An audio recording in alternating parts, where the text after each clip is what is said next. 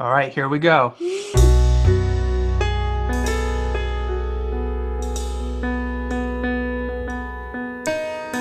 Rants with Justin and Joe. Joe.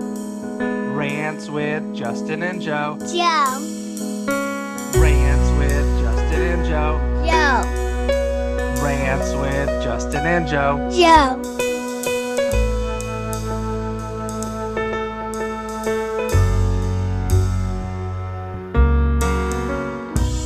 All right, I guess we will get started.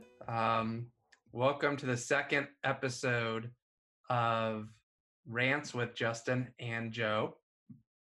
I'm one of your co-hosts, Justin, and the other one is Joe. And what we're doing is every other week we will be having special guest lectures or people coming in to talk with us. I guess not really a lecture. I guess they're coming in to talk to us. And this week we are very fortunate to have a man that really needs no introduction, a Mr. Bobby Ross. So Bob Ross is one of our close friends and colleagues. If you don't know Bob Ross, all you have to do is go to any conference, and whoever the speaker is, whether it's like Bill Heward or Fred Volkmar or Steve Wolf or whoever it is, they name drop him more than any other person I've ever seen. So at the last conference that we put on, he was probably name dropped, what do you think, Joe, 10, 15 times? I feel like every presenter, man. Yeah, every presenter was just talking about Bobby Ross, where we came up with a quote for him, that he is the best there is, the best there was, and the best there ever will be, like my man right here, Bret Hart.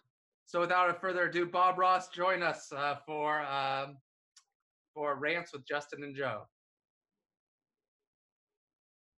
You are muted. You're gonna muted, have to Bobby unmute Ross. that mic. The only way this is going to work is if you're unmuted. There we go. Thank you for that wonderful introduction, and I'm really glad to be here today. This is ranting and raving with both of you is one of my favorite things to do. So I've been looking forward to this ever since you guys first invited me to do this. And I don't know why at your conference everyone name dropped me. I have to say that I really appreciated it, but How much money did you slip them in between? You know, I feel like the funny thing was I had a conversation with Bill Heward prior to that, nothing to do with name dropping me. We actually did several individuals suggested some things for Bill to drop, not names, but just, can you work this into your talk, which he did magnificently. But I did not expect the names that he was throwing out there, and I really appreciated it, though. So let me just go over just some of the groundwork, logistics here. So Joe will type this in, but what we are going to do is you can get your CEUs for today, obviously, by email me directly. I need your name, how you want it spelled, your BCBA number, not someone else's number, your number. And then I'm going to give a code word to start and a code word to end, and you need to email me that code word. The code word to start is Thor. Thor, Thor, like the superhero. I will give you the one at the end, and just so you know, I do see who's here and not, so I can always go back and see who's here with us if you need your BCBA. So Joe will introduce the topic of the day and how today's is going to go, because Bob is our first guest appearance. Yeah, it's exciting. So I'm assuming everyone that's here knows the title, but I think what we came up with was This Week in Social Media, probably because we spend a lot of time on social media seeing different posts and getting worked up about it and texting or calling each other and complaining about it. So we felt, let's take those conversations public.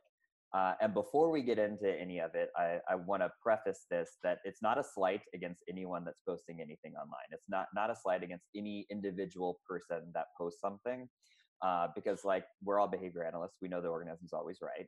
So this is just an observation of behavior through its permanent product, which just happens to be online posts or posts on social media.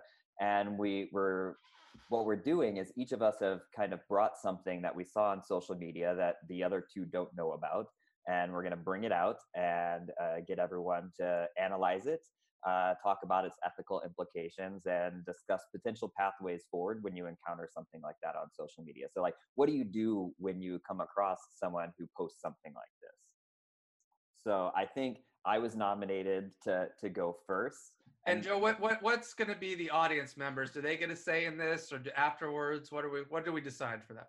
Well, the format is we typically go, what did we say? 25 minutes, 20 minutes, and people can ask questions at any point in time using the Q&A or the chat function. And then after that 20-25 minutes, we're going to open it up to where we'll address some of those questions. Or if you want to ask a question live and join in on the conversation, I think we have the capabilities to do that as well. All right, Joe, you're the first one up, I guess, giving us a All right, man, it was tough. There's so much stuff on social media. It's hard to pick just one thing to bring, because I think we could talk for hours about some of this stuff. But I thought one that might get us going, given that I know the audience here and the panelists, I have a wide variety of posts about social stories. And I think it's relevant given there's been a recent review of the literature and what makes evidence or evidence-based practices that I think will come into play here. But here's an example of one of the posts. Hi, does anyone have a good social story for keeping clothes on? All of my resources are on site and I have a few families that would benefit. Thanks in advance.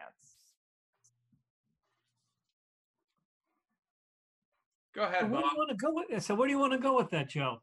You tell me. The response to someone who's asking a clinical question in a social media format, who doesn't know that individual, doesn't know the function of behavior, has done no assessment, and has really should a behavioralist be commenting to that? Never mind the question of evidence for social stories, which I'm sure Justin and you and I would happily have a long discussion about how is it that our field has not yet the research on that.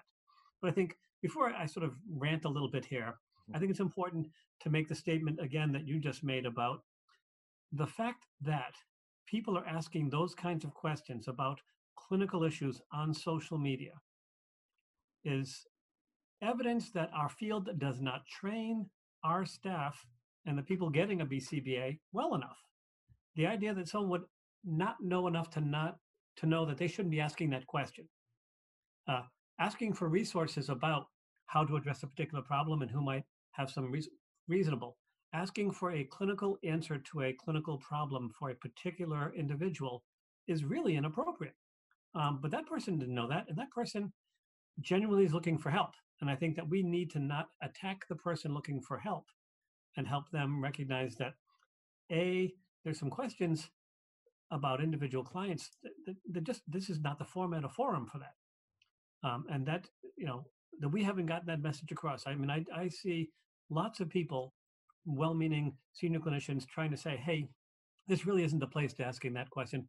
And I also see senior, well-meaning clinicians providing a clinical answer as if they know this individual and they know what to say and do to solve that problem. Both of those issues are scary. But it's evidence of the sort of the lack of development of our field. We don't train people well enough. We don't mentor them well enough. We don't provide enough initial training so that a new BCBA often is unprepared to face the clinical challenges and does a reasonable thing, goes to a place and asks for help.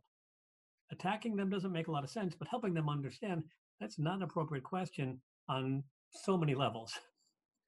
Yeah, and I think the scary part is that when people are asking for these clinical recommendations, that we don't know who's on the other side giving that recommendation. I mean, it could be a senior person, who's an expert in teaching social behavior, or it could be like someone pretending to be a BCBA.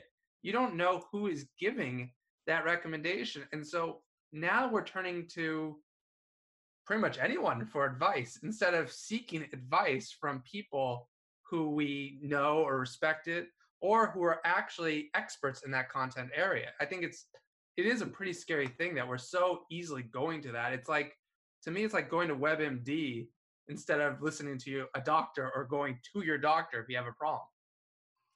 Except for cheaper WebMD. But there are people who think that WebMD is a curated informative source. Yeah.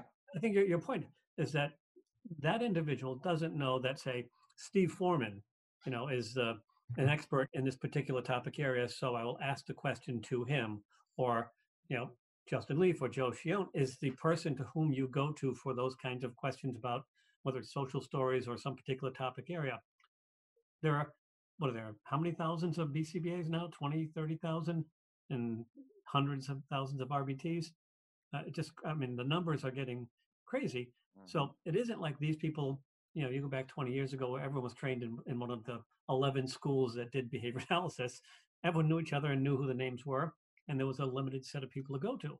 That's no longer true, and that's arguably a good thing for our field, that the access to applied behavior analysis services has changed. It's better, but access to high quality, that may not be better than it used to be. In fact, what may be the problem now is the proliferation of experts.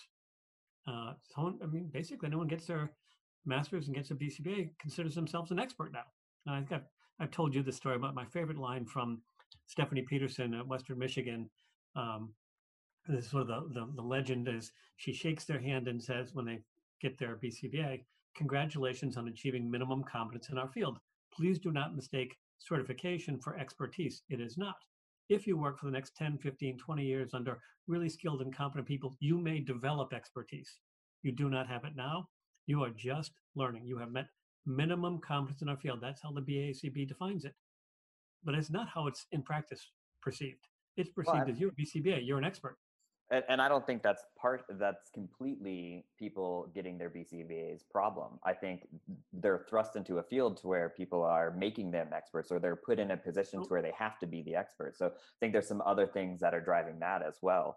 But I think probably the overarching theme to today is each of these are going to be a teaching opportunity, because I don't think a lot of people are getting a lot of training in how to handle situations like this, or specifically when people are asking for treatment recommendations in social media, let alone that they're asking for a social story. So I think we need to take each one of these as a teaching opportunity, and hopefully through the discussion today, people will get a good handle on how they might approach helping this person online learn, as opposed to berating them or attacking them, because you're going to miss that learning opportunity there.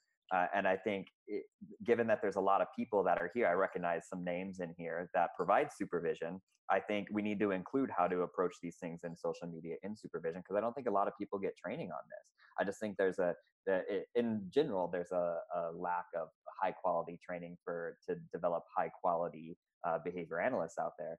But I think one of the things that are absolutely missing is, so what do you do when you approach something like this on social media? When someone's either attacking behavior analysis on social media, or when someone's asking for treatment recommendations on social media? There's just not a lot of training in how to approach those situations.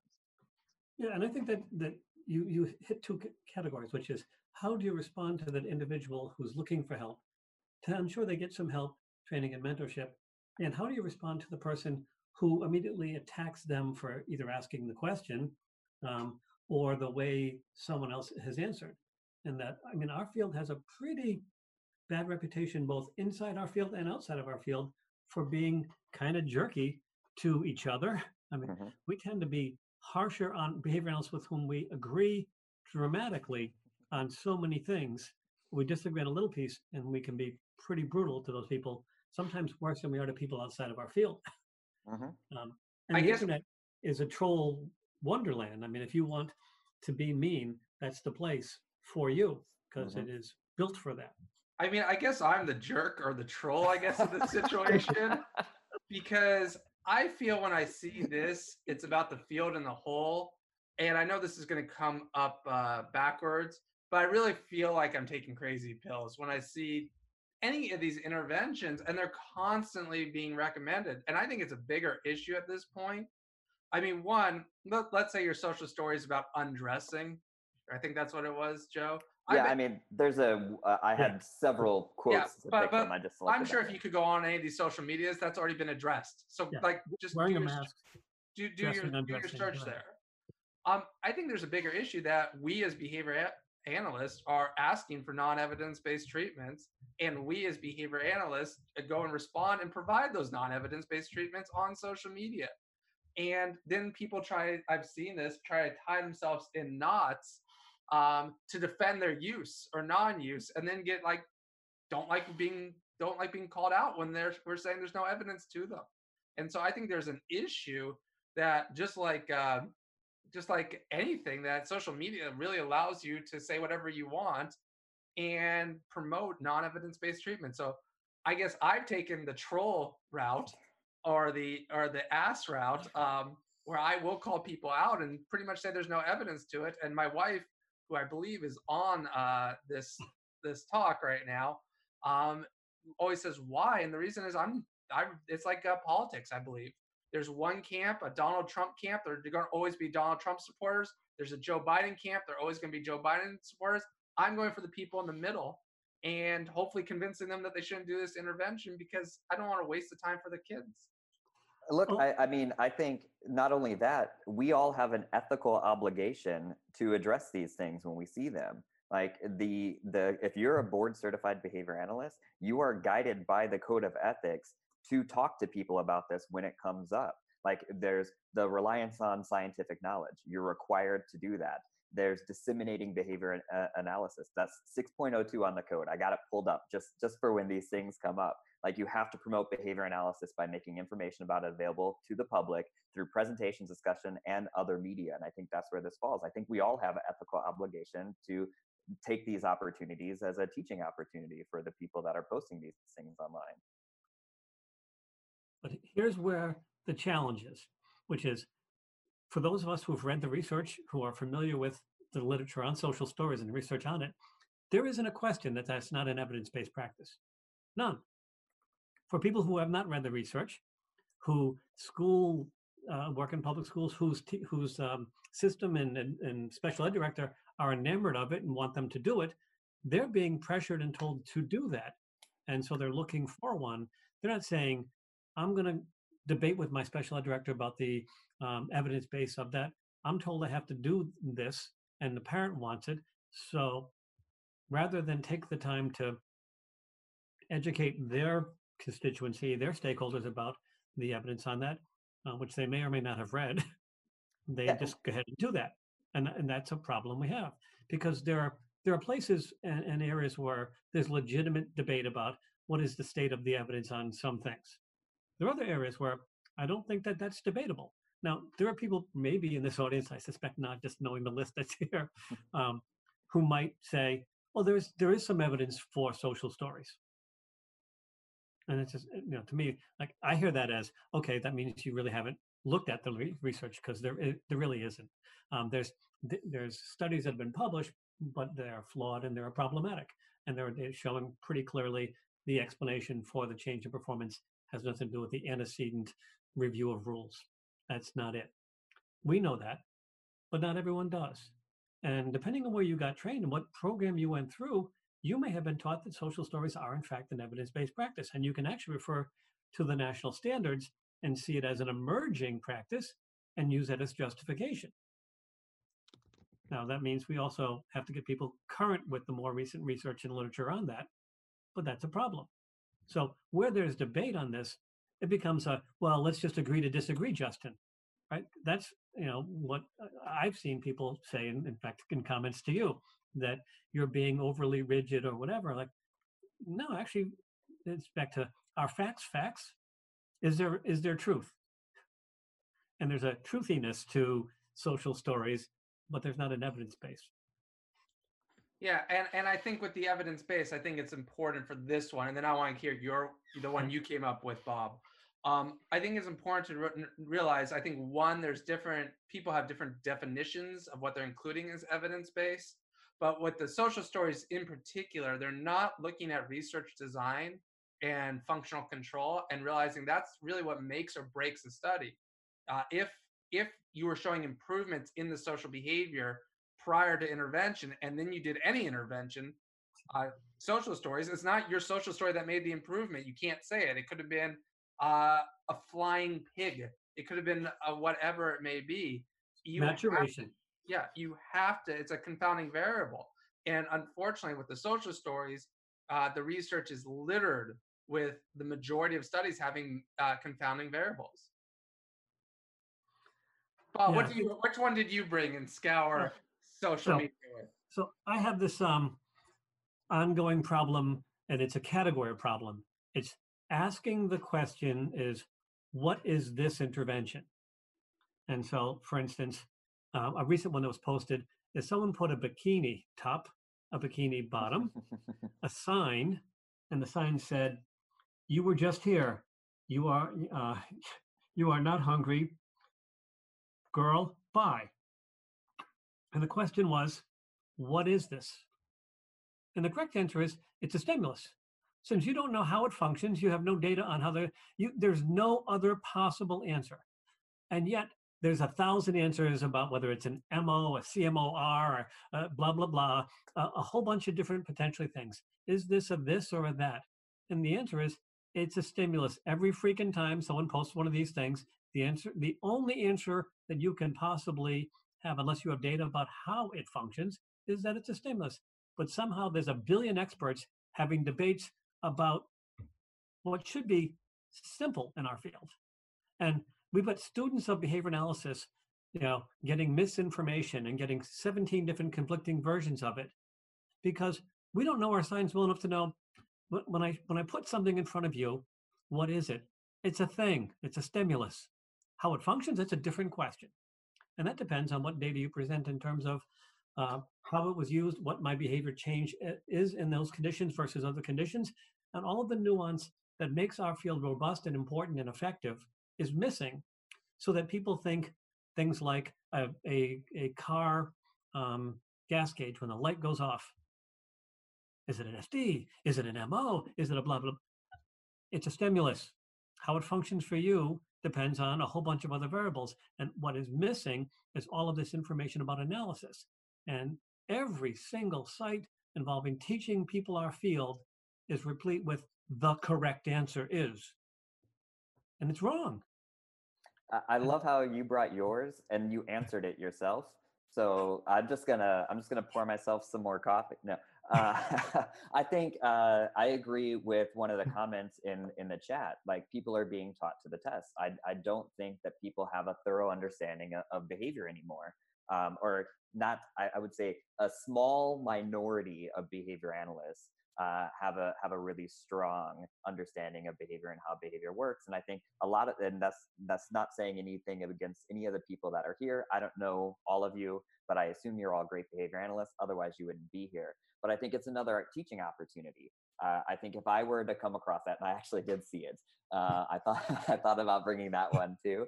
But I think it's if I were to respond to it, I'd say exactly what you said. I don't know what it is other than right now it's just a stimulus. If you provided some more context, and I might provide some examples of context that would allow me to maybe figure out what's going on there, what's operating there, to hopefully drive them to a point to where they understand the error in posting, well, what is this thing?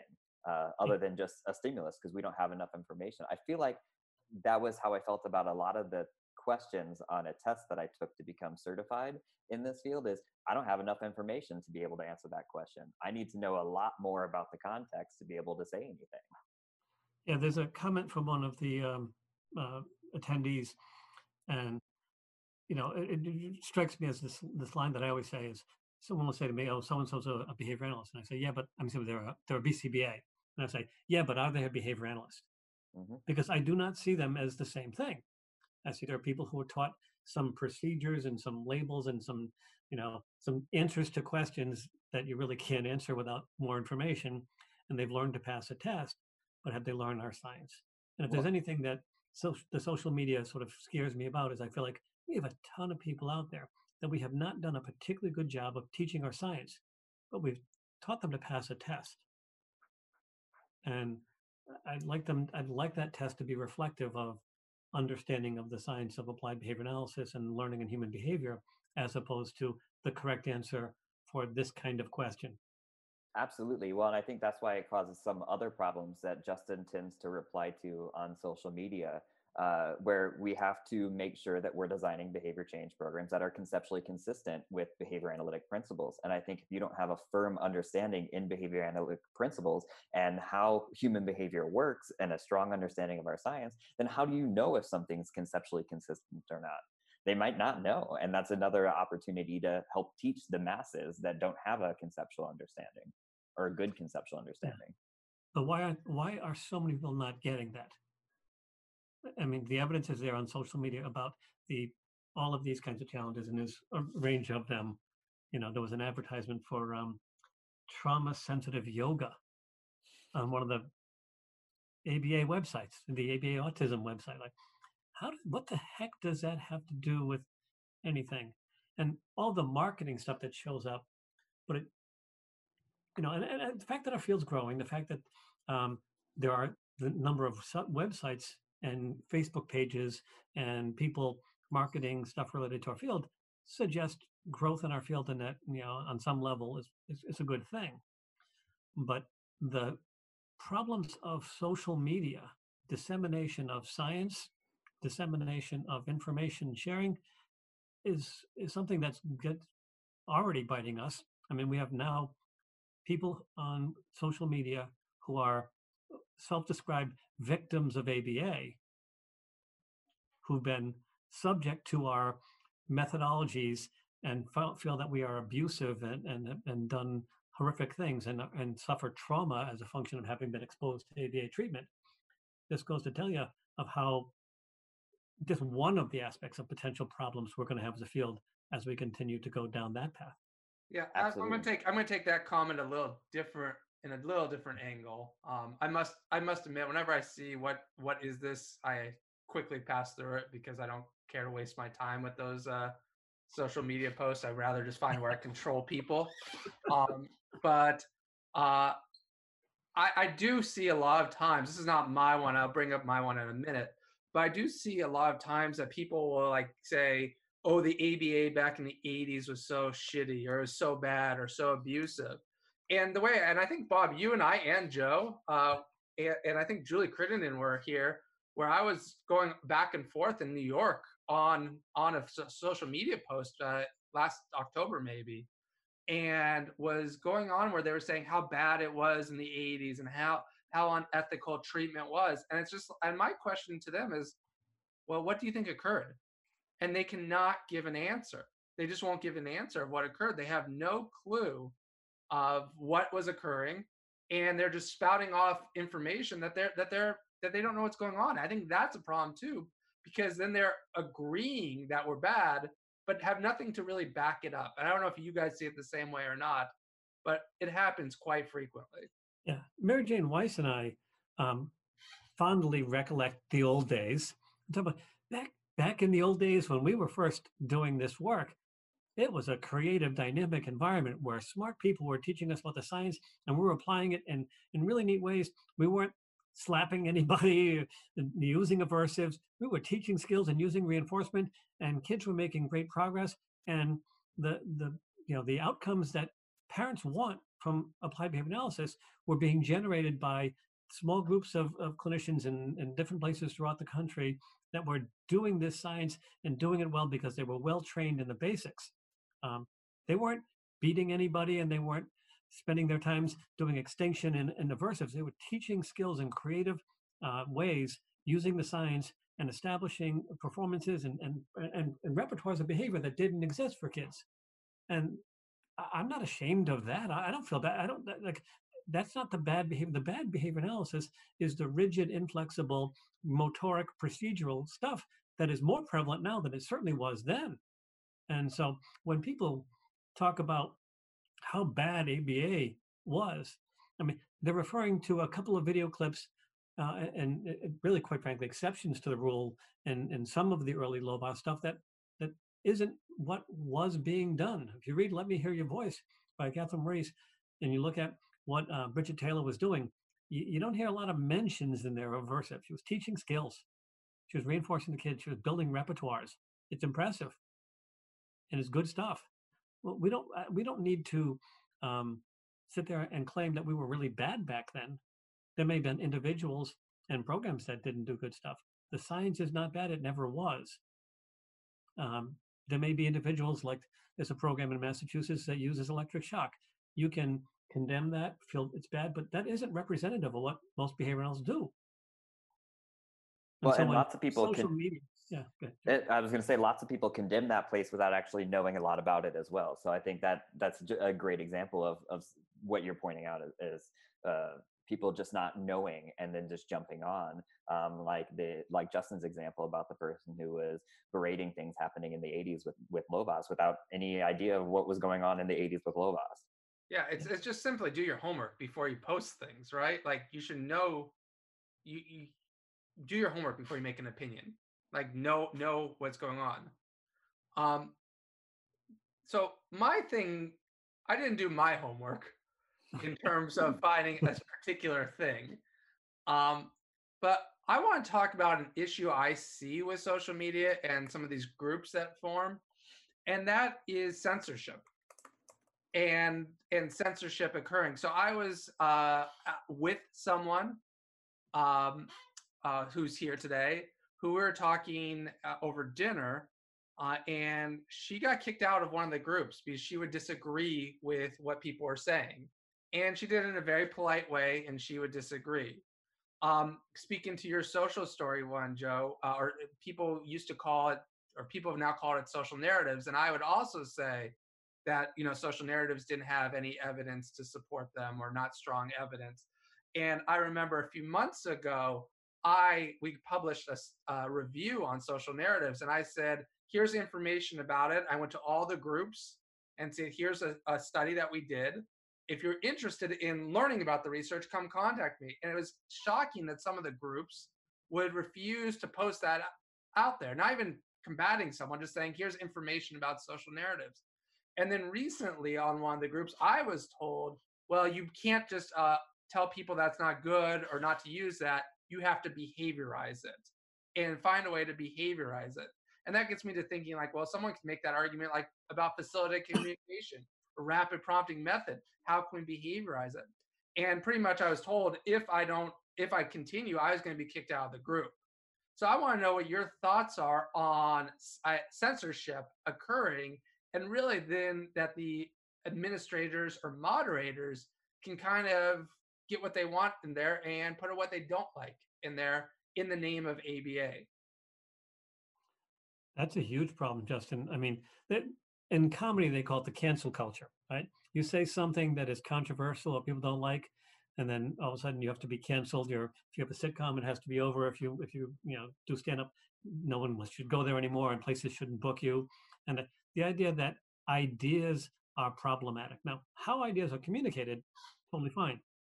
If they want to argue with you and suggest that if you're going to present this stuff and comment, we'd like you to adhere to a following set of guidelines so that we have civil discourse, totally fine.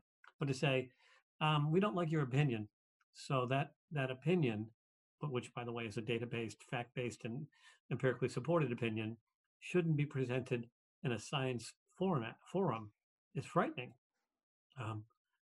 But that's, I think. I do want to say it's just not me. It's others that have relayed the same kind of story who come off much less aggressive. Oh yeah, I because I'm on the board of Mass Hub, but I'm also as part of that, I have a role with the school-based BCBA's group, and in that group, questions like, does anyone have a social story for wearing, a face mask or for stay-at-home, stuff related to the COVID-19 crisis? And several people immediately started giving their versions of it, examples, and someone jumped in and said, hey, are you familiar with the work of Justin? And maybe you should read some of this stuff. And several people like, oh, okay, I wasn't aware of that. That's nice. Other people like, oh, he just hates social stories. No, I hate bad wine. I just want to use evidence-based procedure. Yeah. And there was but the good news, what came out of that was the discussion within that group of maybe we should invite Justin, have a conversation, and have an opportunity for people to hear different perspectives and talk about that. Because that's what we do in science. Science is, well, first of all, ABA is a science and therefore progressive, but we actually get information and facts and make decisions based on those. We don't say, I don't like what you're saying, so I don't need to hear from you anymore. I think it's tough because people are in charge of those pages, and they get to make the rules. So I think we're going to see this kind of stuff happen, and I think what's tough for me is it makes me want to leave the groups. But then every time one of us leave the group, or when someone who's hoping to help disseminate and inform and educate leaves those group, it's one less person in the group that's helping to promote these things. And again, we have an ethical obligation to disseminate and promote behavior analysis. So I think even if they're censoring public posts, maybe reach out to the person who posts it with a private message, because they can't censor that. They could potentially kick you out of the group if that person complains or something like that. But I think the information is necessary and needs to be shared in an educational way, helping to inform the person who is posting this stuff. But if moderators are going to shut it down, there's very little that we can do in that type of a situation, Yeah. other than potentially reach out to the person individually. And I think the sad part for me is that, unfortunately, this is the training that many receive now, or this is a training modality that many receive. And it's so different than the way that behavior analysts have grown up in the field throughout the history, whether it's through the peer review process or in academic settings or in clinical settings, where you can bring something and bring a different opinion and have discussion about those opinions. My concern is if it's just going to be all one opinion, it's just going to be everyone has to say the same thing, and you can't have civil discourse over it or talk about it in certain ways. That people are not going to hear the other side, and people aren't going to know the two sides of an argument or what to do or what not to do. And that's going to be really problematic as more and more people turn towards social media. Yeah. Lauren had posted in the comments a section about um, the sort of mentor relationship that people had years ago, and that this rapid growth in our field. I mean, we've had, 300, 400 BCBA preparation programs in the world. When there were 11, all of the best and most skilled and quite frankly, fairly experienced, both practitioners and researchers were those people training people. And a big part of that educational process was debate and discussion and hearing facts with which you might disagree and how you handle that and what you do in response to that. Now it's about getting the certificate as quick as possible. And that part of the training is not present in every preparatory program. And that's part of the reason we're in this boat, is that we as a field have to figure out a better way for training and supporting the development of behavior analysts, not being mad that they don't come to their practice with skills. We're going to say, our model of training them is not as good as we need it to be, and how do we fix that? Because if we don't fix that, the problem is not going to get smaller, it's going to get larger. I've heard the phrase, a bad copy of a bad copy of a bad copy. By the time you get to the sixth or seventh bad copy, it doesn't recognize the original in any way, shape, or form. And I think to some degree, we have a bit of that in our field.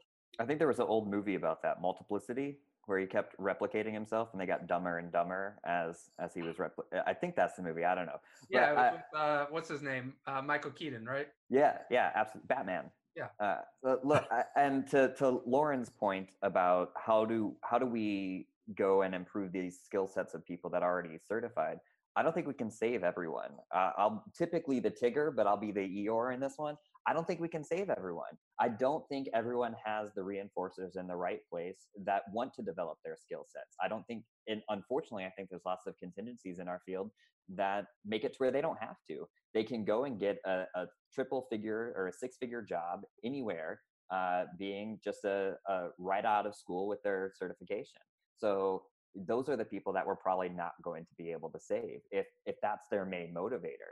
But I think if we can grab on to as many people as we can and help develop their skill sets when they show interest in developing their skill sets, or help develop their interest in developing their skill sets, then that person can do the same thing for another person. We can flip the multiplicity on its head, to where we have high quality people developing high quality people, as opposed to the other end that's typically happening.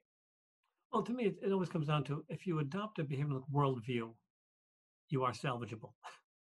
If you reject that worldview, you can't. Then you are comfortable with non-evidence-based practices, and you are comfortable with doing things inconsistent with, our field and our practice. It was I wish I could find the example, but it was well, let's take the trauma sensitive yoga or the behavioral chef. Like we start there's applying our science in other fields, and then there's abandoning our science and doing things that you find interesting.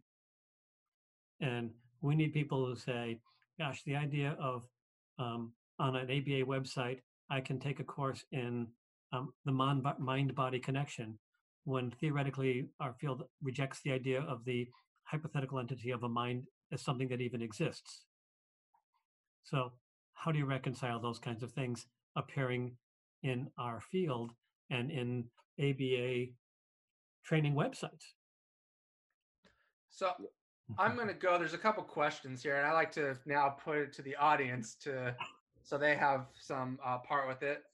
I'll go to there's a question. There's two questions that I see. One is Dr. Ross, and then I think all of us can answer it after Bobby gets his chance of this. Who do you consider to be the top mentors in our field, and how do we connect to them?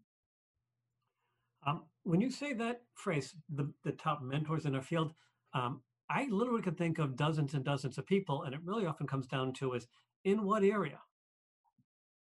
You know, if I want to talk to someone who has expertise in verbal behavior, if I want to talk to someone who has expertise in mentoring and supervision, if I want to talk to someone who has expertise in self-endorsed behavior, they're not the same people. And I'm lucky enough to be old and still alive. But for instance, I don't know if she's on Missy Olive was, I had spoken with her earlier. I think she was going to be on, but she has a lot of training expertise in feeding issues. If I have a question related to feeding issues, I'm probably going to run something by Missy Olive. If I have a question about supervision, training, just general practice stuff, Mary Jane Weiss and I have had an ongoing conversation probably for the last 30 years. And I talk to her periodically. We check in. But if I have a sticky situation with a student or a learner, a supervisee, and I'm thinking I want to do something, but I'm just, I want to run it by someone else, I'm going to talk with her. There are just people with whom, so if I have a question related to social skills, I say, what did Justin and Joe think about this? Actually, if I have a question about research, I might go right to Joe. There are lots of people, and there are also practitioners with whom I've been working for years, that I know when it comes to a clinical training question, that's the go-to person. There is not one go-to person.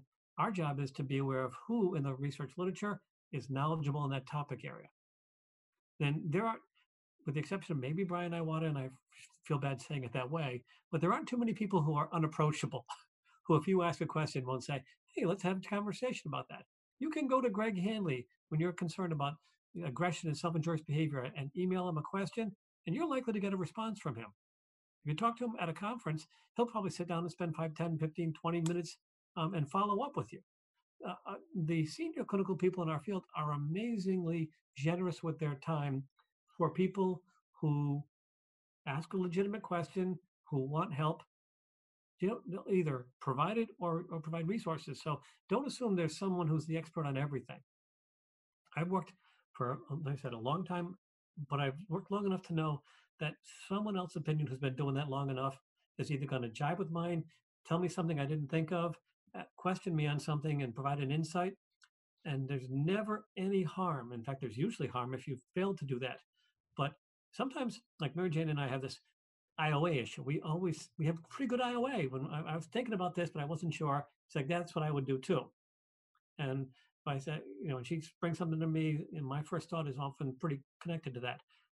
It helps to have someone who you know. I think one of the travesties of the certification process is you need a supervisor or mentor to get your BCBA, not you need to make sure that once you have it, you are connected to several people who are experienced and thoughtful and will spend the time to help develop you in your career for the rest of your career. Our field needs more of that. That someone said, Lydia Jennings said, we need top mentors to start an ABA masterclass. I'm not sure that a lecture class is really the right format for that. I think the right format for that is the conversations, and not only is it the right format, but I think it's a highly preferred, the conversations that happen at the bar at ABAI after a conference where people connect, develop relationships, and as a result of that, go see each other's programs, have an ongoing relationship, um, become familiar with each other's research, collaborate together on projects, and get better as a function of those relationships. This isn't a individualistic field, and there's too much to know. Yeah, Trying I to think find I think think maybe the master class though in these times would be a Zoom meeting like this, right?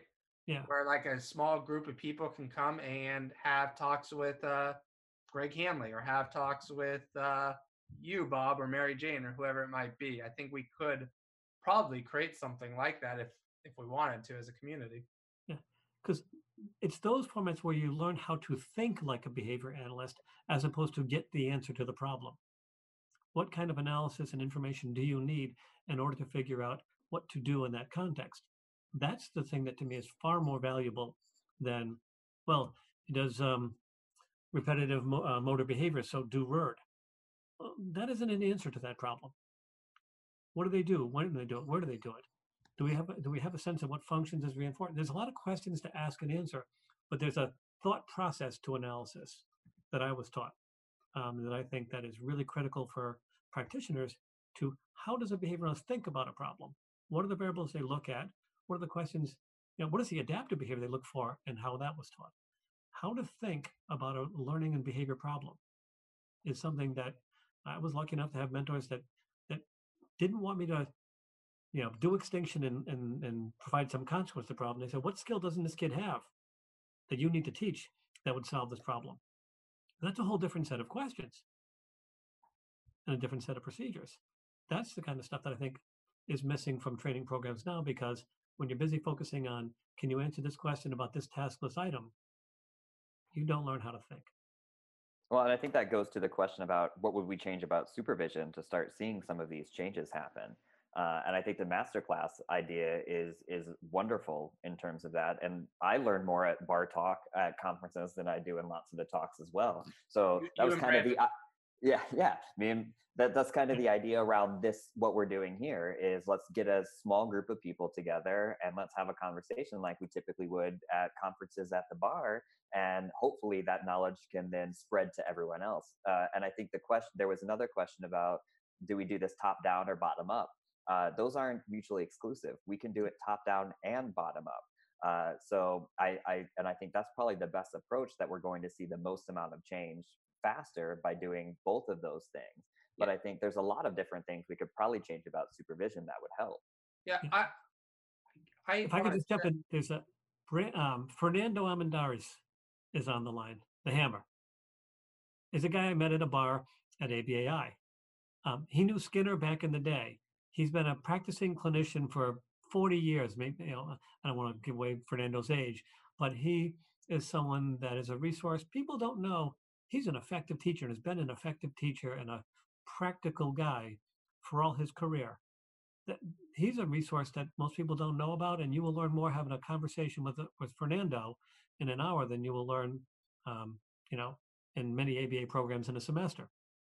I do want to say with the training of young BCBAs or RBTs or BCABAs, the pet peeve I get when I get someone who's I'm trying to do supervision is they ask me, well, will I get my hours? When will my hours be done?